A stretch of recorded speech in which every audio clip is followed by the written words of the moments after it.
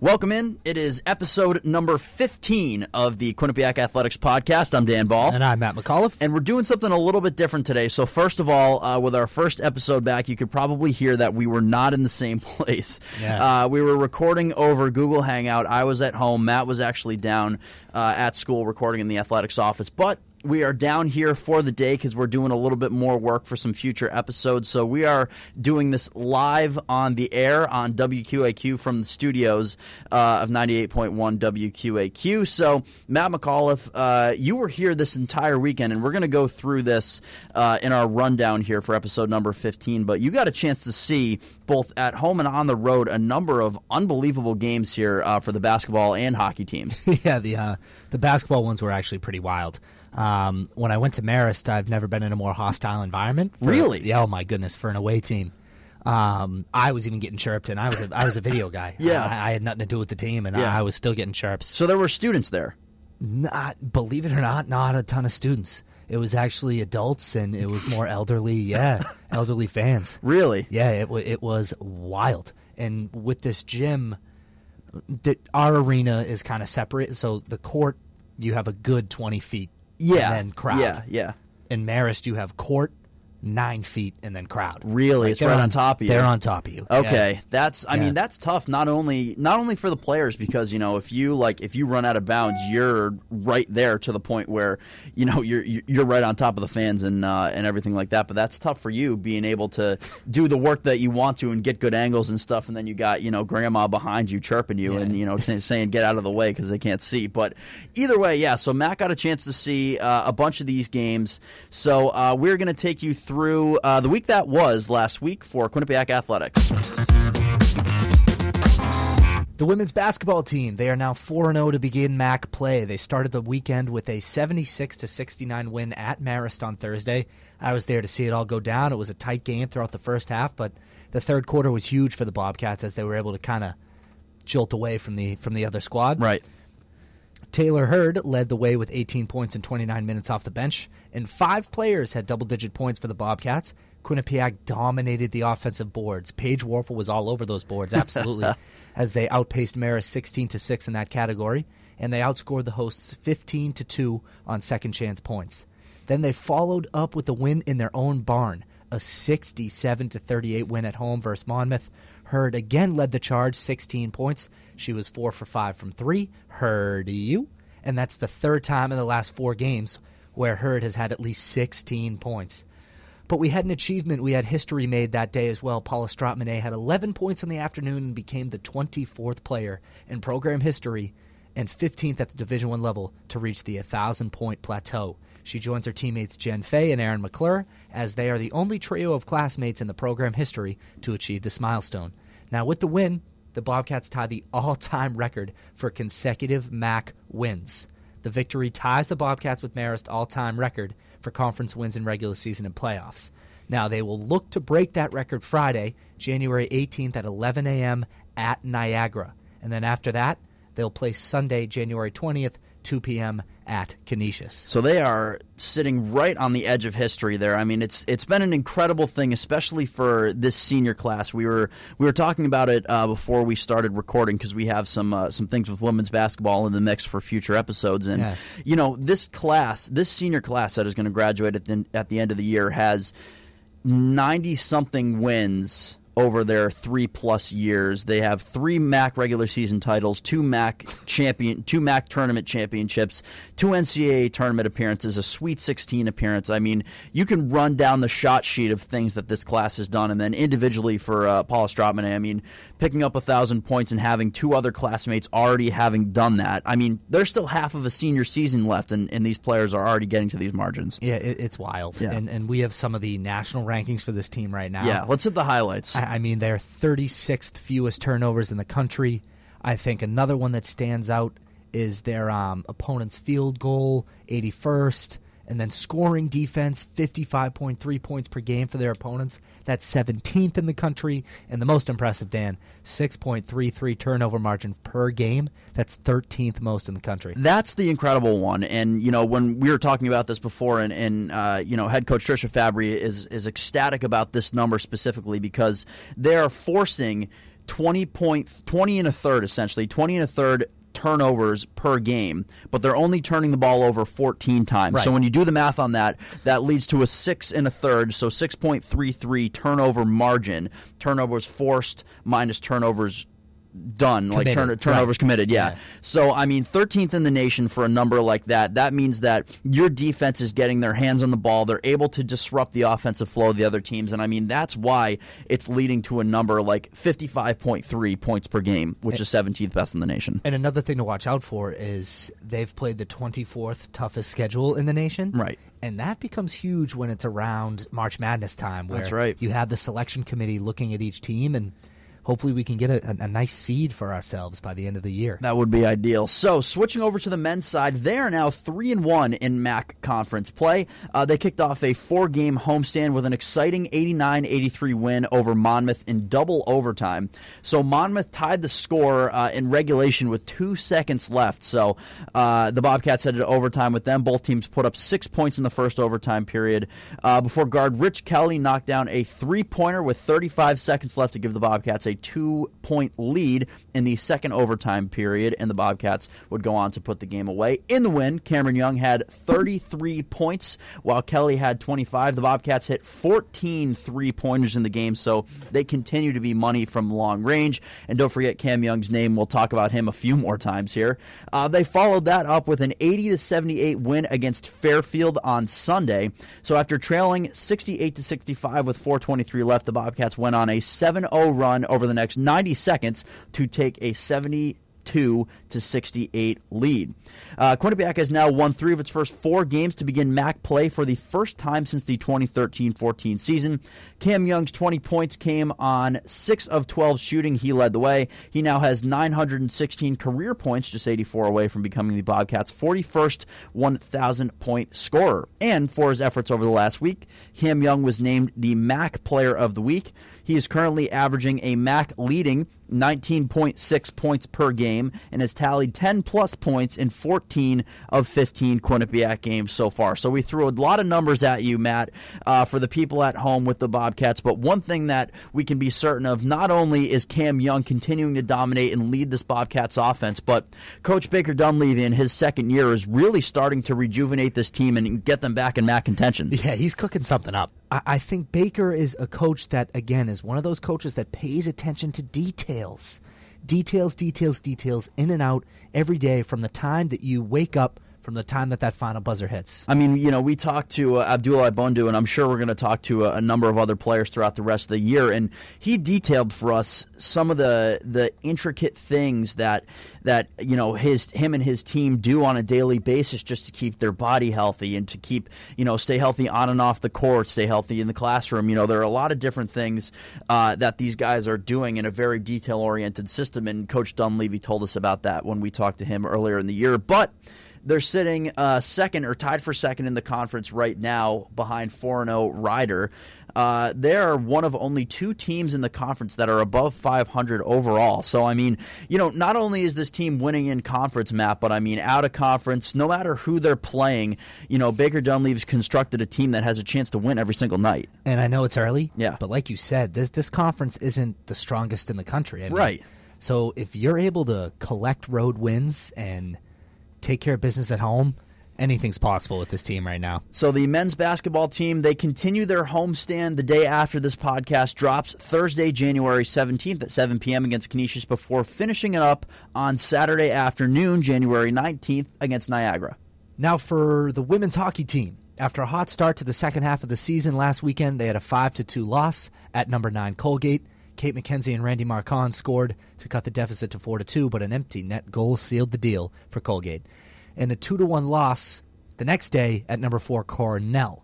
Now, Katie Tabin had the lone goal for the Bobcats, while the Cornell goalie Marlene Bossino stopped 29 of 30 shots. Now, the women's hockey team is back in action with a non-conference game Friday, January 18th at 7:30 at Sacred Heart. On the men's side, the Bobcats picked up a 5-1 win in conference against Dartmouth on Friday night. Peter DeLibertore, Alex Whalen, Ethan DeYoung, Chase Prisky, and Craig Martin all lit the lamp for the Bobcats, while Andrew Shortridge stopped 24 of 25 shots. Senior forward Craig Martin had 3 points in the game, the fourth time in his career that he's recorded 3 points in a single game. Senior captain Chase Prisky set a new career high for points in a season as he recorded his 27th point of the season to break his previous record of 26, and we're about halfway through. Yeah, we're about halfway. Yeah.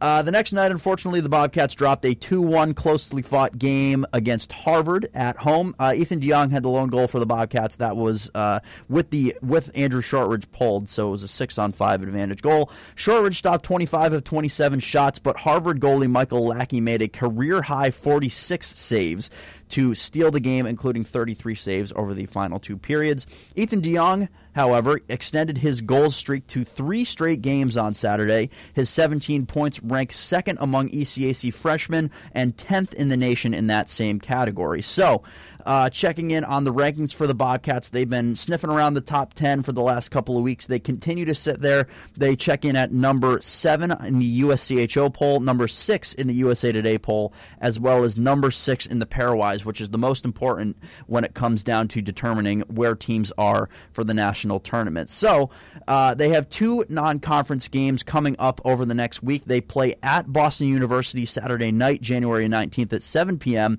before returning home to play Holy Cross in another non-conference game on Tuesday night, January 22nd, also at 7 p.m. Now we're going to hit a different kind of court. A tennis court, that is, Dan, as women's tennis kicks off their spring schedule with a match at the University of Virginia on Saturday.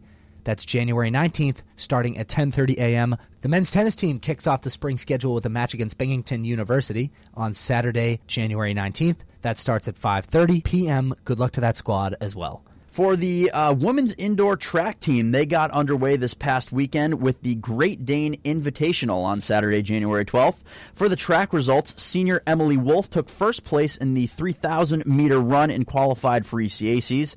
Freshman Emily Young finished in 8th place in the 800-meter run, while senior Kaylee Roberts took 6th place in the same event. For the field results, junior Megan Scullin broke the indoor school record in the long jump finals with a 5.6-meter leap, which also qualifies her for ECAC, so congratulations to her. Freshman Kailana Botello took 7th place in the high jump, while senior Carly Timpson finished 4th in the weight throw. So the women's indoor track team, their season is off and running here in the spring. They are back in action this coming Saturday, January 19th, at the Sorlian Invitational, hosted by the University of Rhode Island.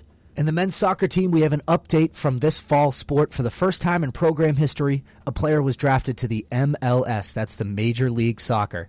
As Quinnipiac men's soccer forward, Rashawn Daly has been selected by FC Cincinnati in the 2019 MLS Super Draft.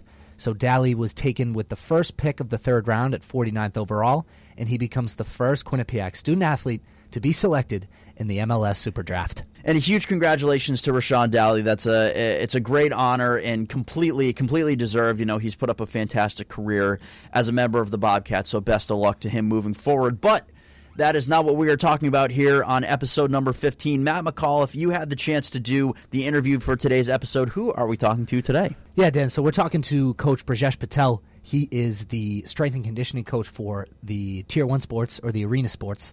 So that is both hockeys and both basketballs. And he's up at the arena. That's where his office was. And I just talked to him about what it takes to be a Division I athlete, and what it's like day in and day out. What diet does it take to be a D1 athlete? What's the mentality coming into his weight room? And right, and it's a great interview because on the surface, you know, you can look at that and just say, oh, you know, his job is, you know, lift this, eat this. You know, it's an easy thing to do, but there is a lot more. There's so many more intricate details that go into being a strength coach for an entire team. Right. You know, being able to manage and try to get an entire team up to a certain weight or a certain athletic ability, and it also probably changes by sport too, which is another thing that, you know, if it's it's more endurance-based or more strength-based, something like that. So, and I played a little game with them, actually, for each of the 4 sports. We did a music game. Okay. Like what kind of music is played in the locker room for each Because music team. is a big thing for him. Right, the music in the weight room for each team. We played a little game. I gave him a scenario, and he hit me with a song he would play. It was good. Okay, so without any further ado, let's hear from Coach B and Matt McAuliffe. We are here for another episode of the Athletics Podcast. I'm Matt McAuliffe, flying solo on this one, and I'm here with Coach Brijesh Patel. He is Coach B, known around the locker room and around the weight room, so thank you for coming on with me. Thanks for having me on, Matt. Appreciate it.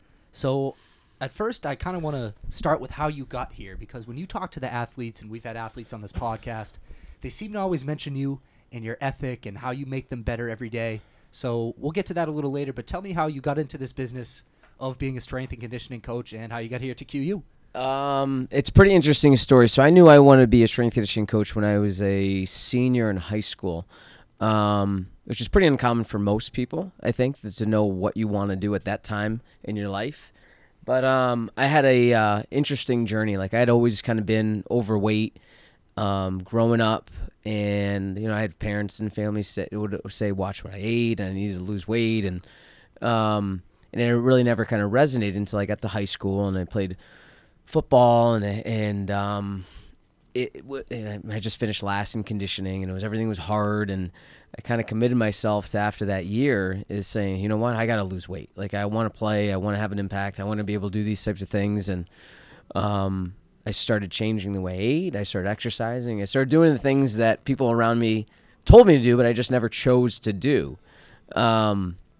And so through that time, I started to devour everything when it came to fitness and nutrition and health, and I ended up losing a good amount of weight, 90 pounds in 6 months. Not all of it was healthy, but through that process, it started to spark a passion in me towards exercise and fitness and health, and then as my experience went along throughout my time in high school, we ended up having a strength conditioning program in my high school, and I thought it was unbelievable. I thought it was really cool to see how you can impact your performance through training.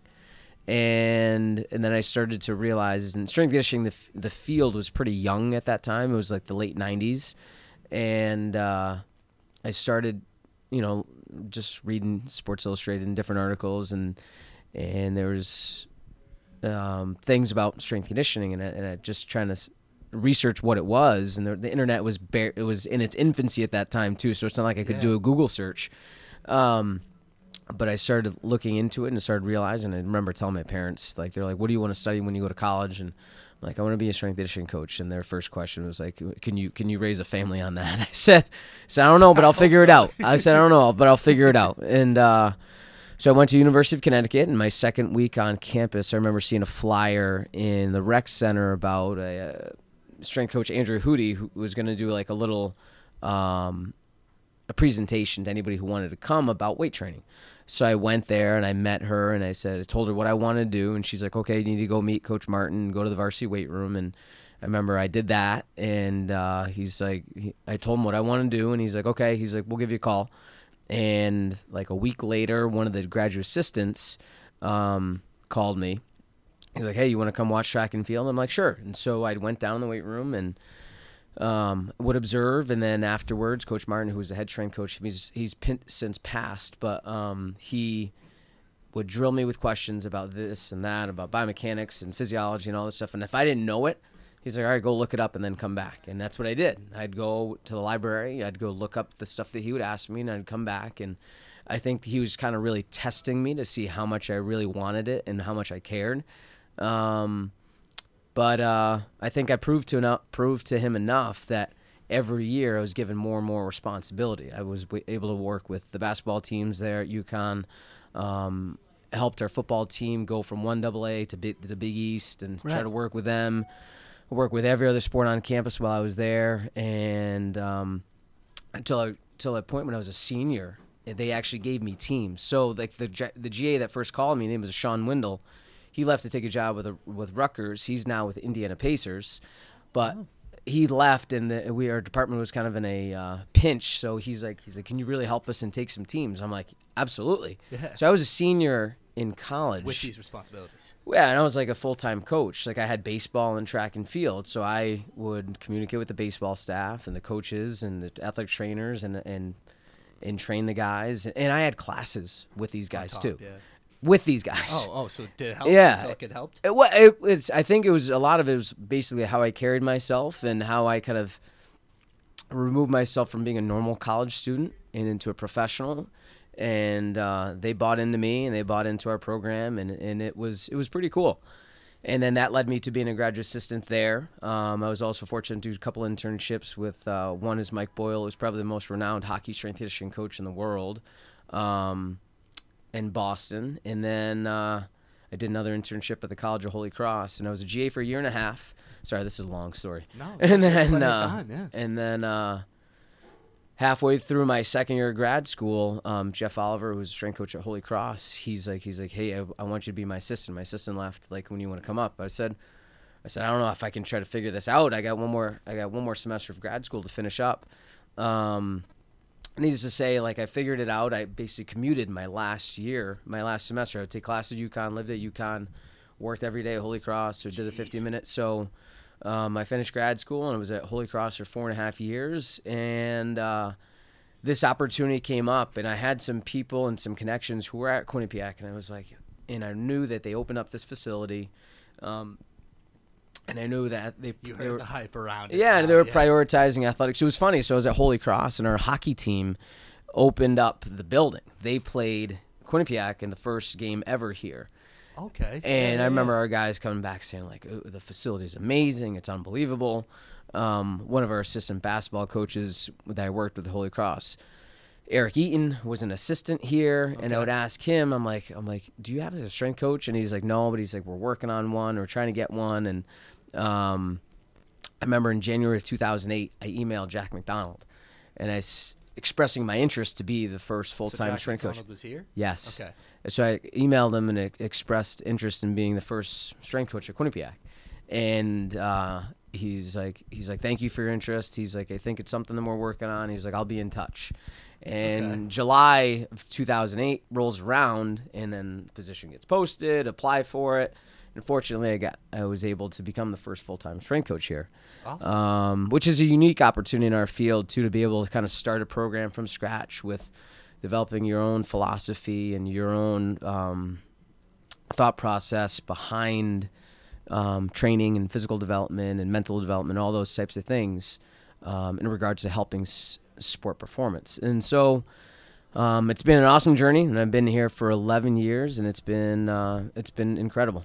So from all these readings that you've done in the library and all the research that you've done, all these posters you have here, when you arrived, right, and building this program from scratch, what was your strategy? Was it let's take and work on every individual athlete, or let's take the teams and work with the teams and try and grow them? The biggest thing, I think, in my process is culture, right? And so the actual program that we implement is useless if the culture is not established. And so when we talk about culture, we're talking about things that we prioritize, or what me and my staff call are non-negotiables. And so that's based around three things. One, first is accountability. We want to teach every single student athlete. Are these the three non-negotiables? Yes. Okay, got it. So our first, we want to teach every student athlete that we work with that to be accountable for their actions, you're accountable for individual actions, accountable for your teammates' actions, because we want them to understand that everything that they do and every decision they make is going to be important in terms of their development, individually and collectively as a team, if you want to have any kind of success. Second thing is respect. Respect the facilities you get to train in, respect the coaches that you're able to work with, respect. We also have a lot of interns here, too, through our program. Okay. Respect the interns. They're learning. They're trying to develop, too, to try to help you. Respect your bodies and understand that you have one body, you're not going to get another one. So we're going to teach you how to take care of it. And then the third thing is work hard. Is good things happen to people that work hard. Don't make excuses. Don't complain about things, because that's a drain of energy, right? And we want to try to create a positive discipline environment with which we train. So that's kind of our culture. Our philosophy is based around three things. One, we want to try to reduce the chance of injury. Second is we want to make better athletes. And three, we want to educate. So that's kind of what our philosophy and overall overarching theme is and what we believe in. And then our accountabilities are what we how we want to try to implement training, right? So training is like, it's not that challenging and not that difficult. The biggest thing is really trying to get our athletes to want to train and want to really get better, which is what our mentality and our mantra always is. So you feel like the training part's not hard. It's getting them to kind of invest in it. Yeah, That's because the hard part? like think about, like, do you train at all? Do you work out? Occasionally, yeah. Like I'm only like 3 times a week though. I'm nothing like these guys. Well, I mean, you can go to a gym though, right? And so Right. you see hundreds of people at a gym. Not everybody's always in shape. Right. Not everybody's always fit. Right. You know what I mean? A lot of people go through the motions. True. It's the same type of thing when we were in here, when we work out, if we're doing something on the ice or on the court or in the field. Any time that we're able to have an impact towards our physical and mental training development, you can easily go through the motions, or you can do things with a sense of purpose and a sense of passion and a certain intensity and desire. And the biggest thing is you have to do those things consistently. To have any kind of meaningful impact or any kind of meaningful progression, you have to have purpose behind it. And that's what makes a difference in the results? Absolutely. Okay. Right? And so there's an adage that we'll tell our interns, or a lot of other strength coaches will say it, is that you could write the best program in the world, but if it's done with little consistency and little effort, compared to the worst program ever that's done with 100% effort and 100% intensity, the one that's the not well written program is probably going to yield more results than the other one. So you're saying it's not about you and when you write the program, it's more about the athletes and how they invest in it. Yeah. I mean, if you look at like strength conditioning across the country, a lot of people, like, nobody's going to be doing different exercises. You know what I mean? Even across teams, like, a lot of teams are going to do very similar training programs because of what we do and what we believe in terms of reducing chains of injury, making better athletes, and educating. The biggest thing is how you do it. It's not what you do, it's how you do it, and ultimately why you do it. All right. And that's what we want to get them to understand, is like have a level of awareness of why are you here, what's your goal, what's your purpose, and we're going to hold you accountable to that. So if you tell me you want to be an All-American or you want to win a championship and your effort doesn't match that, I'm going to let you know. Yeah. Like That's you're not your job. you're not taking a step towards telling me what you said you were going to do or said you want to be. Right. And it actually swings into my next question about energy. And you have these signs in this weight room that says, I got better when you exit the weight room. And what is the difference between, say, an energy like today and what energy does for a workout on a game day? Is it even escalated more? Yeah, we want to. It's kind of cliche, but like every day is game day, right? And so you want to just because it's a game day or just because it's a championship game, like your level of effort shouldn't change. You know what I mean? Right. Like the stakes behind the game are going to change, but in reality, there's no difference. Like we'll say, if it's the off season, what we do on like June 9th, that day that matters towards what we do come March and come April or come any kind of championship season that we might be in. So on the outside of the weight room, it says like be responsible for the energy you bring into this space. We want to give energy, not take energy. We want to be selfless with our energy, not selfish with our energy. And so we talk about energy, that's like your spirit. Like some things that we'll say oftentimes, when your mind, body, and spirit are all connected, good things can happen. So physically, you may be here in the gym, right? But mentally, are you here? Or are you worried about something else? Right. Right? So if your mind and body are here, now is your spirit here too? Are you willing to give towards your teammates to help them get better too, so we can all collectively improve? All right. And I kind of have a little bit of a game for us right now, too. You kind of gave me your background and the ins and outs of this program and your job. So you can thank Melissa Samuskevich for this one, Samo. She says you're a big music guy. Yes. You like music. What are your favorite genres of music? Probably hip-hop, rap. I like EDM. I like rock. I like it all, really. You know what I mean? It depends on the mood, but if you're gonna say what do I choose to listen to the most, probably hip-hop and rap. Because there is music constantly in the weight room whenever you walk by. Yes. So I wanted to play a little bit of a game because I'm going to give you a scenario, and you're going to tell me what song you would play for that scenario in this weight room. All right. So it's 37 degrees. It's a men's ice hockey game day, and they're playing Dartmouth. What song would you play? Probably some sort of Avicii. Okay. Some EDM. Yeah. Here's the thing. I don't know every Avicii song name, but probably Levels. Levels, yeah. Okay. Women's basketball, Thursday practice over the summer. Probably something by Chris Brown, or sometimes we'll do Michael Jackson throwbacks. All right, nice. Men's basketball versus Hartford. So, men's basketball game day versus Hartford. Probably Meek Mill. Dreams and Nightmares. Dreams and Nightmares, yep, that's a classic. Is there a Philly? There's some Philly guys. There's a little Philly connection there, yeah. All right. And then I got to do women's hockey. Okay.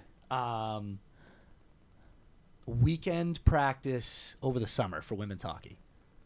Depends who's in charge of the radio. If it was Abby Ives, it'd probably be Kanye or Kendrick Lamar. So people can take charge if they want. Yeah, to. if it's the majority, not Abby Ives, it probably country. Okay. Women's hockey likes the country. Yes. Good. So now it has come to those questions that you've been asking me about. It's our classic podcast questions, the 3 questions that we end each interview with. And the first one is, if you could live anywhere in the world besides Hampton, Connecticut, where would you go?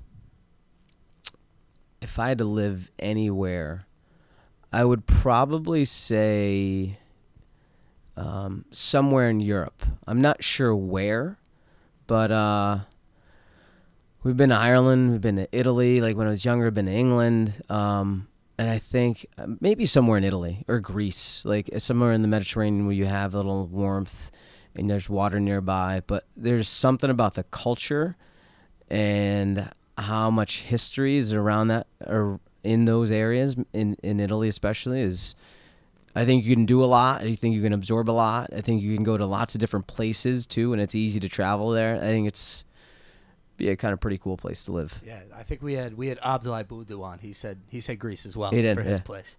Second question is, you can have dinner with anyone who has passed or is alive today. Who would it be? My dad. My dad passed away 5 years ago now, and my dad has had a huge impact upon me.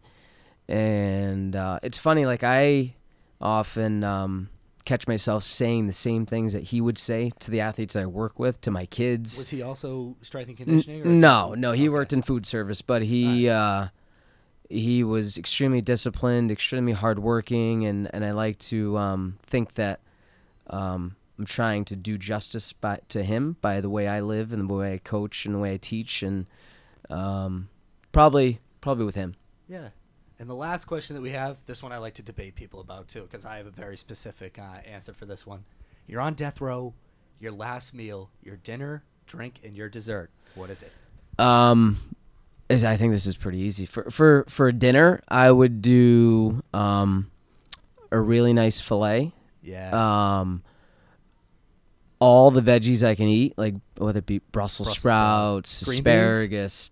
Green beans are okay. I like asparagus, broccoli, Brussels sprouts a little bit more, mashed sweet potatoes. In terms of a drink, I don't drink as much as I used to, but you know what's good is like a nice tall Guinness. Sure. Yeah. And then dessert, it's got to be Arthusa ice cream. It's like the best ice cream ever. Where can I find that? It's in New Haven. So I think it's on, I always get the streets confused, but I think it's on Crown. Oh, you know where the Shake Shack is? Yes. Right? Like so that's by Bar New Haven. Yeah. Okay, yeah. So if you know where Bar is, and there's like a little parking lot next to Geronimo's. Okay. If you go on the other side, closer towards the green, it is the best ice cream ever. And I've said this to a lot of athletes and to my staff too, and I think they agree. I don't know if I just like convince them that it's really good, but they say that it's the best ice cream they've ever had. But anyway, so there's a farm. I'm getting excited about it. No, because now that you mention it, I think this was one of Chase's picks too. Yes, we had Chase. I think he did. So there's a farm in Litchfield, Connecticut, where they have their cows, obviously, but they essentially pamper their cows. Like they groom them, they shampoo them, they do their nails, and this goes back to like some neuroscience too. Does this result in better milk for the better cream, right? Oh, Think about like if you get treated really well, and you're showered and not necessarily pampered. I think because if you get spoiled, it won't Right. work the same exact way. But I get what you're saying. But your Yeah. outputs are going to be that much better. Like, you know what I mean? It's like how you treat people. Look good, feel good, play good. Yeah. kinda. And Okay. so that's how they treat their animals and cows. So the cream is of really high consistency and high quality. And then the first time we went, my kids were with me too, and remember they got mint chocolate chip, and I was like, it confused me. I'm like, it's not green. And then I started to think, I'm like, well, it shouldn't be green That's food coloring. or because it's whatever. got coloring Yeah. in it. Like, yeah, so it's cream. And so there's the most natural ingredients that are in it. They use dark chocolate, and It's a rich like chocolate so like too. yeah That's so nice. so like I get my favorite's coconut dark chocolate, and so you can taste the coconut in it. They made a pumpkin one for the fall that's outstanding. They don't have a ton of flavors, but it is But the flavors vice. that they do, they'll knock it out of the park. They're outstanding. So Right. highly recommend if you've never been there before. And sometimes like I eat really well, and I notice when I don't eat well what I feel like. And if I have other kinds of ice cream, like I just feel disgusting and it upsets my stomach. Really? This, nothing, because it's all natural Right. and it's like good ingredients, good product. Now this kind of actually leads me to a follow-up question. What is do you deal with diet with these athletes as well within your job? No, I don't. I do and I don't. Like, so we've got a nutritionist, Dana White, that kind of works with everybody. But on a daily basis, like our guys and girls will ask all the time, like, what should I do for this or what should I do for this? And so I'll give them some advice and help them. But she does their meal plans and all that kind of stuff. Right, But yeah, exactly. we do have a good amount of athletes who will ask on a daily basis, and I'll ask them, hey, what'd you eat for breakfast? What'd you eat for lunch? Send me pictures of what you're having, and we can try to work on things. Yeah, so definitely it is part of the process because that helps with performance. It does, yeah. So you said filet with all the vegetables you can eat, maybe some potatoes, tall Guinness, and say the name of the parlor again. I gotta go. Arthusa. Arthusa. Yeah, I don't, or I might. It might be Arethusa. It's ARETHUSA. All right, Coach B, this has been awesome. Matt, I appreciate it. Thank you very much. Thank you for giving me your time. You're welcome. Thanks so much to Coach Brijesh Patel for joining Matt here on episode number 15 of the Quinnipiac Athletics Podcast. And that's going to do it here for this episode. Thank you so much for listening. Make sure you go online to QuinnipiacBobcats.com. Get all your breaking news, scores, stats, tickets, merch, whatever you may need. You can find it there on QuinnipiacBobcats.com. Make sure you follow all of the social media accounts. Twitter is at QU Athletics. I believe it's the same for Instagram, QU Athletics as well. QU_athletics, yeah. And lastly, make sure you subscribe to us on iTunes and Google Play. Leave us a review on iTunes. We would really appreciate it. Matt McAuliffe, if we want to get in touch with you, how can we? Come on now, at M. McAuliffe 7. And I am at Dan Bahl, BAHL. Thank you so much for listening. We'll see you next week. Bye-bye.